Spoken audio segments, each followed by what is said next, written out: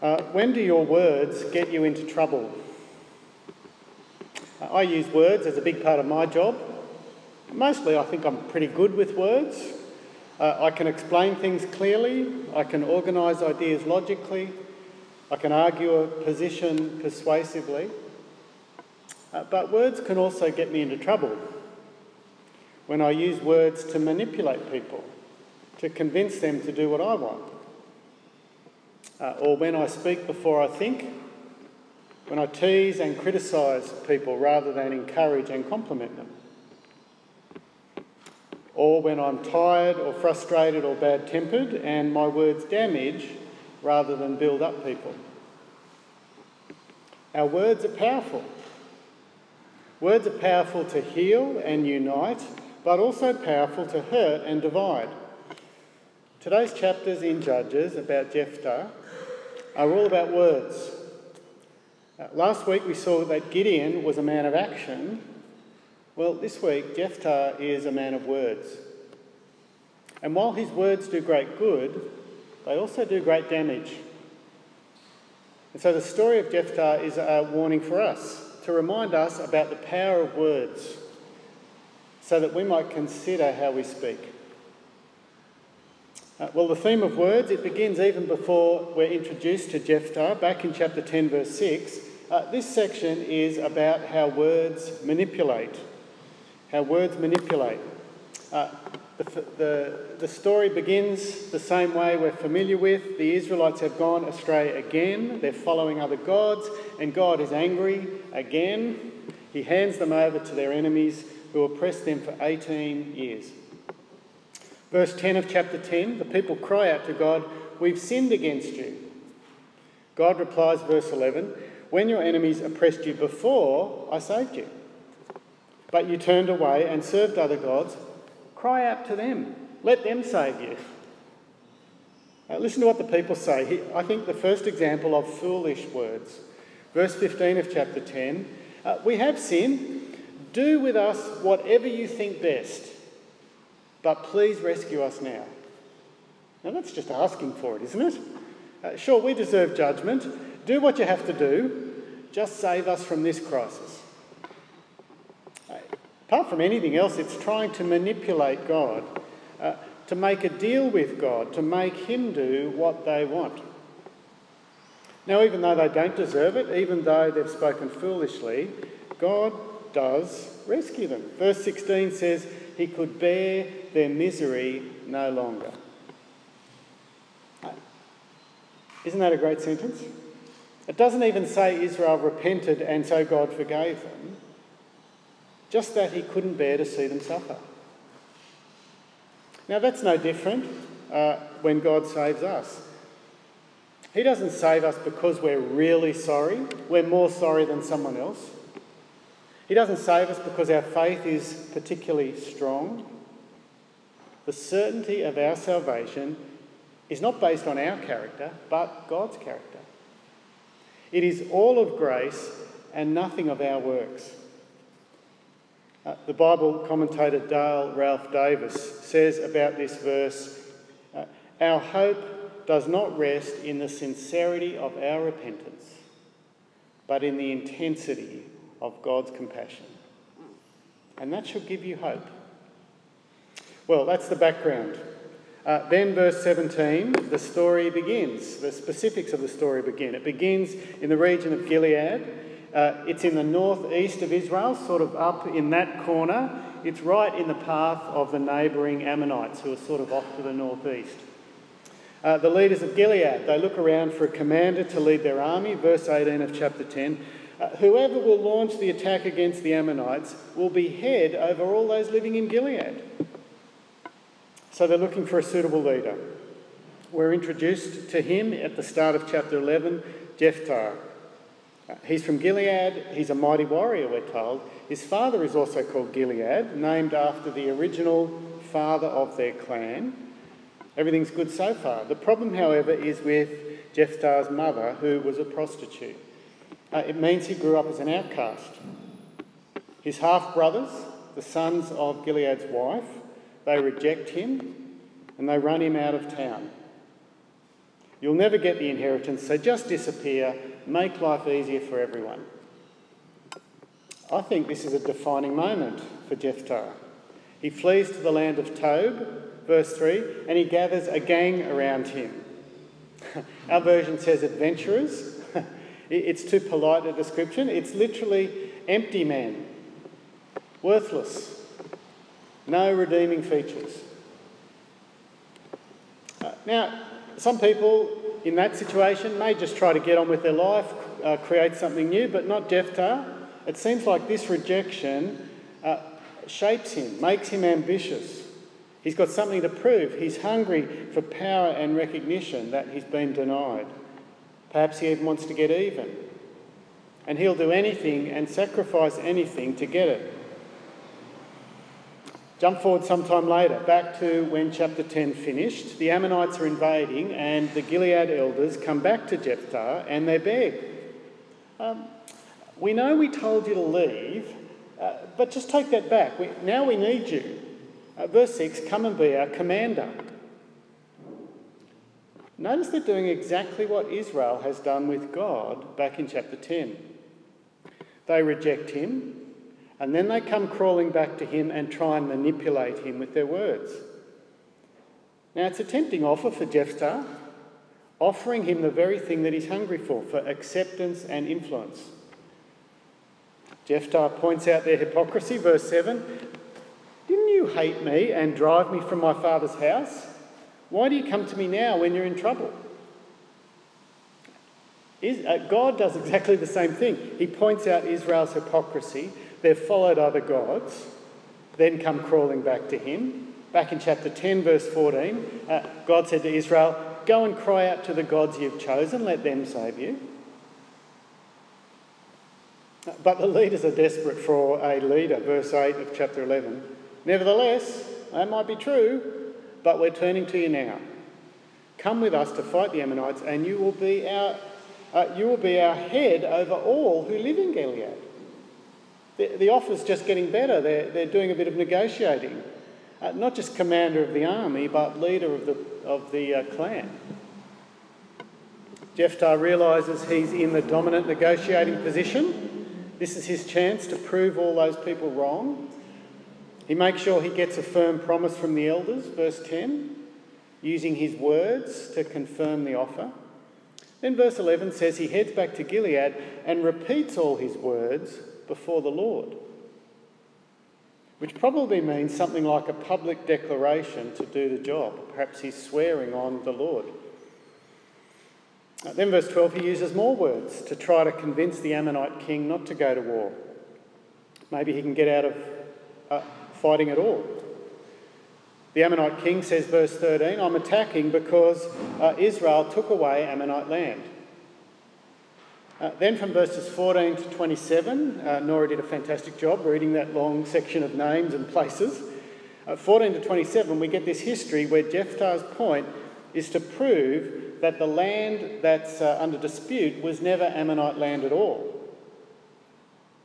He's using his words to manipulate the king. We're introduced to him as a mighty warrior, but what's interesting is we see a lot more of his skill with words than we do of his skill with a sword. But all those words do no good. Verse 28, we read, the king of Ammon, however, paid no attention to the message Jephthah sent him. Now, it's with this background of using words to manipulate that we come to Jephthah's greatest mistake. Not trying to manipulate people, but trying to manipulate God. And we see how words can destroy. Words can destroy. Verse 29, we're told the Spirit of the Lord is on Jephthah. He's God's chosen deliverer. He's making progress. He's advancing against the Ammonites. We know what's coming. We know he's going to win. If God's Spirit's with him, then it's assured. But for some reason in verse 30, he offers God a deal. Perhaps he gets scared, doubts God's power, doubts God's promise. Well, I wonder if it's not because his motives get in the way. I wonder if he wants to win the battle for his own goals rather than for God's glory or to deliver God's people. I wonder if it's his personal agenda to gain success and power means he's willing to risk everything. And he's going to use his words to do it. It's worked so far, so why not now? Verse 30. Jephthah made a vow to the Lord. If you give the Ammonites into my hands, whatever comes out of the door of my house to meet me when I return in triumph from the Ammonites will be the Lord's, and I will sacrifice it as a burnt offering. The tragedy is, God's going to give the Ammonites into his hands anyway. We know the Spirit of the Lord's with him. There's no need for a deal. The tragedy is, in his hunger to achieve power and influence, he clings to the wrong things and ends up losing the right things. He trades his family for a position. He switches the price tags on what's valuable and what's not. And how many men have done something similar in their lives and careers? Well, the writer passes quickly over the battle and the victory as if it's a minor matter, which in a sense it is, because God is fighting for them. Jephthah wins. And it jumps to the tragic ending after the battle, and the action slows down, and the awful facts are painstakingly described in intricate detail. So just let this verse weigh on you, verse 34. When Jephthah returned to his home in Mizpah, who should come out to meet him but his daughter, dancing to the sound of tambourines? She was an only child. Except for her, he had neither son nor daughter. Any of you fathers out there, you all know what it's like when you've been away at a conference, away for work or something, and you can't wait to see your kids and they can't wait to see you. This scene is enough to break your heart, isn't it? A daughter comes racing out of the house full of innocent joy and bubbly enthusiasm, wanting to share the good times with her dad. Our thoughts go to the daughter, but the only one Jephthah can think about is himself. When he saw her, he tore his clothes and cried, "Oh, my daughter, you've made me miserable and wretched, because I've made a vow to the Lord that I cannot break." It literally says, "I've opened my mouth to the Lord." There's your problem. He's opened his mouth. The moment he opened his mouth was when the problem started. And the tragedy and the loss is made worse by the gracious, obedient, faithful response of the daughter. Verse 36, "My father," she replied, "you have given your word to the Lord. You've opened your mouth to the Lord. Do to me just as you've promised, now that the Lord has avenged you of your enemies." And that's what happens. After a period of mourning with her friends, Jephthah does the terrible deed. He sacrifices his daughter to God. The deed he promised because he opened his big mouth one time too often. And I think even the fact that he goes through with his promise says something about Jephthah, how his words are so important to him that nothing else will get in the way. Even breaking a law of God, he won't let that stop him and the power of his words. Deuteronomy 12:31, "The Lord hates when people sacrifice their sons and daughters to their gods." And he says, you must not do it. Words destroy, but that's not all. Words can divide. That's the lesson of chapter 12. The battle's over, and the men of Ephraim come calling again.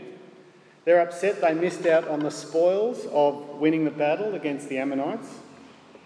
There's pride behind their complaint, perhaps greed. They should have been asked. They should have been included. They've missed out. Now, they actually did the same thing with Gideon back in chapter 8. Do you remember? Back then, Gideon calmed things down by flattering them. But not Jephthah. He defends his actions. "I did ask for your help, but you ignored me. So we went on our own, and the Lord gave me the victory. Now why have you come up today to fight me?" He doesn't have Gideon's patience or wisdom or diplomatic skills. I wonder if it's not the proud insults that the Ephraimites are directing at Gideon and the other Gileadites. Verse 4, we're told, "You Gileadites are renegades. You're deserters. You're not loyal." Maybe that's the sanitised version of what they called them. It's the sort of insult, I think, that Jephthah grew up with. So he calls together his men, and they fight the Ephraimites and they beat them, all because of these words that divide. When the Ephraimites try to sneak home back across the Jordan River, the Gileadites use a password to divide them even further. "Say Shibboleth," they say to anyone who wants to cross the river. If they said it the right way, Shibboleth, they were allowed to pass. But if they said Sibboleth, they were killed, because that gave away they were from the region of Ephraim. And 42,000 were killed. Fellow Israelites, it's a tragic ending that's even worse than Jephthah's daughter. All, again, because of words. The pride and the misplaced desire behind those words. Words manipulate, words destroy, words divide. So what can we learn from Jephthah? Well, the most obvious lesson, isn't it, is to be careful with your words. Be careful what you say. Listen lots, talk less. There's a good reason God gave us 2 ears and 1 mouth. Talking can do great and useful things. Words can praise God, words can pray, words can tell people about Jesus, they can encourage and teach and build people up. But foolish and hasty words can do great damage. It's so easy to hurt with your tongue, isn't it? James 3 puts it like this. Likewise, the tongue is a small part of the body, but it makes great boasts. Consider what a great forest is set on fire by a small spark. The tongue also is a fire, a world of evil among the parts of the body. All kinds of animals, birds, reptiles, creatures of the sea are being tamed and have been tamed by man, but no man can tame the tongue. It's a restless evil full of deadly poison. Words are powerful, aren't they? Ephesians has some good advice about how we speak to one another, the words that we use. So on the one hand, it talks positively about words being used to do powerful good. Chapter 5, verse 19. Speak to one another with psalms and hymns and spiritual songs. Sing and make music in your heart to the Lord, always giving thanks to God the Father for everything. See the words there? Words that praise God, words that encourage one another. But a few verses earlier in chapter 5, it says this about words that we use. Nor should there be any obscenity, foolish talk, or coarse joking, which are out of place, but rather thanksgiving. For of this you can be sure, no immoral, impure, or greedy person, such a man as an idolater, has any inheritance in the kingdom of Christ and of God. Let no one deceive you with empty words, for because of such things God's wrath comes on those who are disobedient.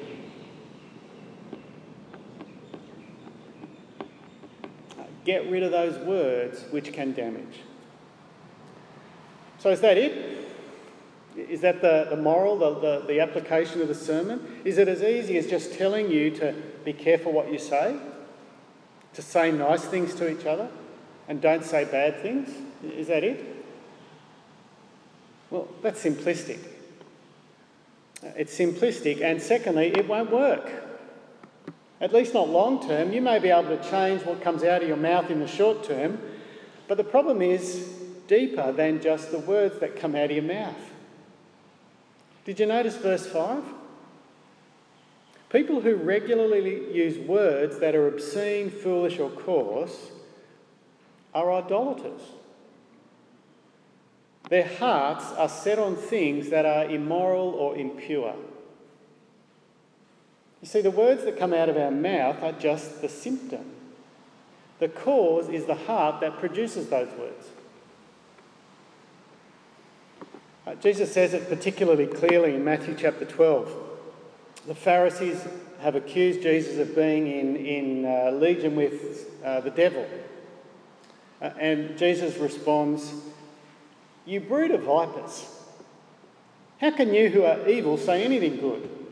For out of the overflow of the heart, the mouth speaks. The good man brings good things out of the good stored up in him, and the evil man brings evil things out of the evil stored up in him. But I tell you that men will have to give an account on the day of judgment for every careless word they have spoken. For by your words you will be acquitted, and by your words you will be condemned." Jesus' point is that words are a reflection of your heart. That's why we'll be judged by our words, not because we say dumb things, but because our heart is reflected in what we say. Think about it. Think about the times when your words have hurt, when you've said the dumb thing or the thing you wished you could unsay. Often, the times we say that wrong thing, there's something underneath it that's caused us to say those words. Perhaps it's pride. You've been offended and you retaliate. Or maybe impatience, that you're not being listened to and you want to stand up for yourself. Or maybe things are not working out the way you'd planned, a meeting's not unfolding the way you'd hoped, and so you let them know about it. You can't control what's happening and you want to re-establish control. Or else someone's got something that you really want and you're going to manipulate with your words to get it. Do you see how the heart is producing those words? All of those things come out of the heart. They're idols. Simply to control your tongue without changing your heart that produces those words, it's like putting a Band-Aid on a skin cancer. The real problem is much deeper than what's on the surface. It's much deeper than the words. I actually wonder if we don't get a hint of that with Jephthah. He's foolish with his words, he manipulates, but that just reflects his heart. At the risk of doing a little psychoanalysis, it seems like Jephthah's early rejection by his half-brothers caused him to long for that thing he'd missed out on, to long for acceptance and influence. Those were his idols. And it caused him to do anything and to say anything and to give up anything to achieve those things. His heart was set on the wrong things and his words just betrayed his heart. And so we need to set our hearts on better things than these. We need to set our heart on better things than pleasure or influence or comfort or control. We need to make much of God. We need to seek first God's kingdom. Ask God to change your heart. Ask God to make you long for him. Ask God that he may become big in your eyes. Ask God for Jesus to be seen by you as so pure and good and attractive that the idols of this world fade and no longer attract you. As God begins to answer that prayer, then our words will begin to reflect our hearts. And so our words will speak much of Jesus, and our words will encourage each other and point each other to Jesus. And increasingly, our words will be like these in Ephesians 5. Speak to one another with psalms, hymns, and spiritual songs. Sing and make music in your heart to the Lord, always giving thanks to God the Father for everything in the name of our Lord Jesus. Let's pray. Heavenly Father, we pray that you might do a work in our hearts. Each of us is swayed away in our devotion to you, no matter how long we've been a Christian, by the things of this world, by the attractive things of power or pleasure or influence. We pray that you would grow in us a desire to know you and your kingdom more and more, so the things of this world would prove strangely dim in the light of your glory and grace. And then when you begin to change our hearts, we pray that you might get to work on our words so that we might build one another up and bring praise to you. Amen.